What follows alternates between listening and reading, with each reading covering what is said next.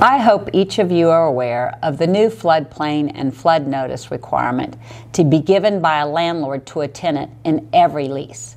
Failure to give this notice before execution of the lease results in tenant's right to early termination of the lease if tenant incurs substantial loss to personal property as a result of flooding on the property.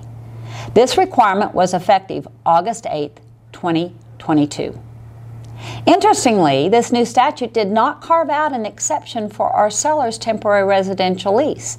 As a result, the buyer, who is landlord under the seller's temporary lease, must give notice of the condition of the property as to floodplain and flooding on the property to the seller, who is the tenant under the same lease, before executing that lease. At the point this lease is executed, it's most often at the time the contract is executed and long before buyer has received any information or done any due diligence as to the property condition. The seller temporary leaseback form was amended to address this requirement, and a separate disclosure form was approved for the required disclosure. Paragraph 23 of the leaseback reads, it's titled, Landlord's Floodplain and Flood Notice pursuant to Section 92.0135 of the Texas Property Code.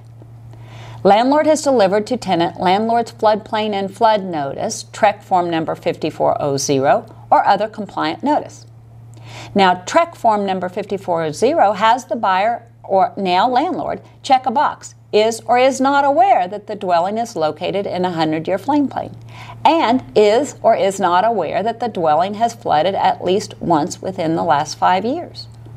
Presumably, when this lease is executed, buyer will not know the information, so he can check not aware.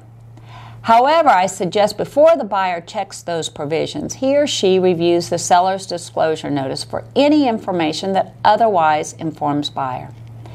In reality, however, there is not much recourse against the buyer/landlord for failure to give the notice.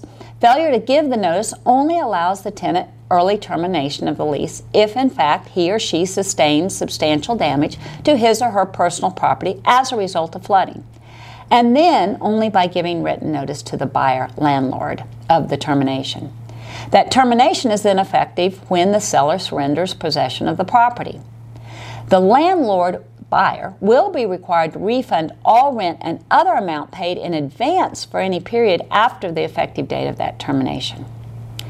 The effect of early termination under the seller's temporary residential lease then is not really impactful because it is a short-term lease anyway, and the seller who terminates early due to flooding may have a bigger issue than just early termination, particularly if seller failed to disclose to buyer that the property was prone to flooding.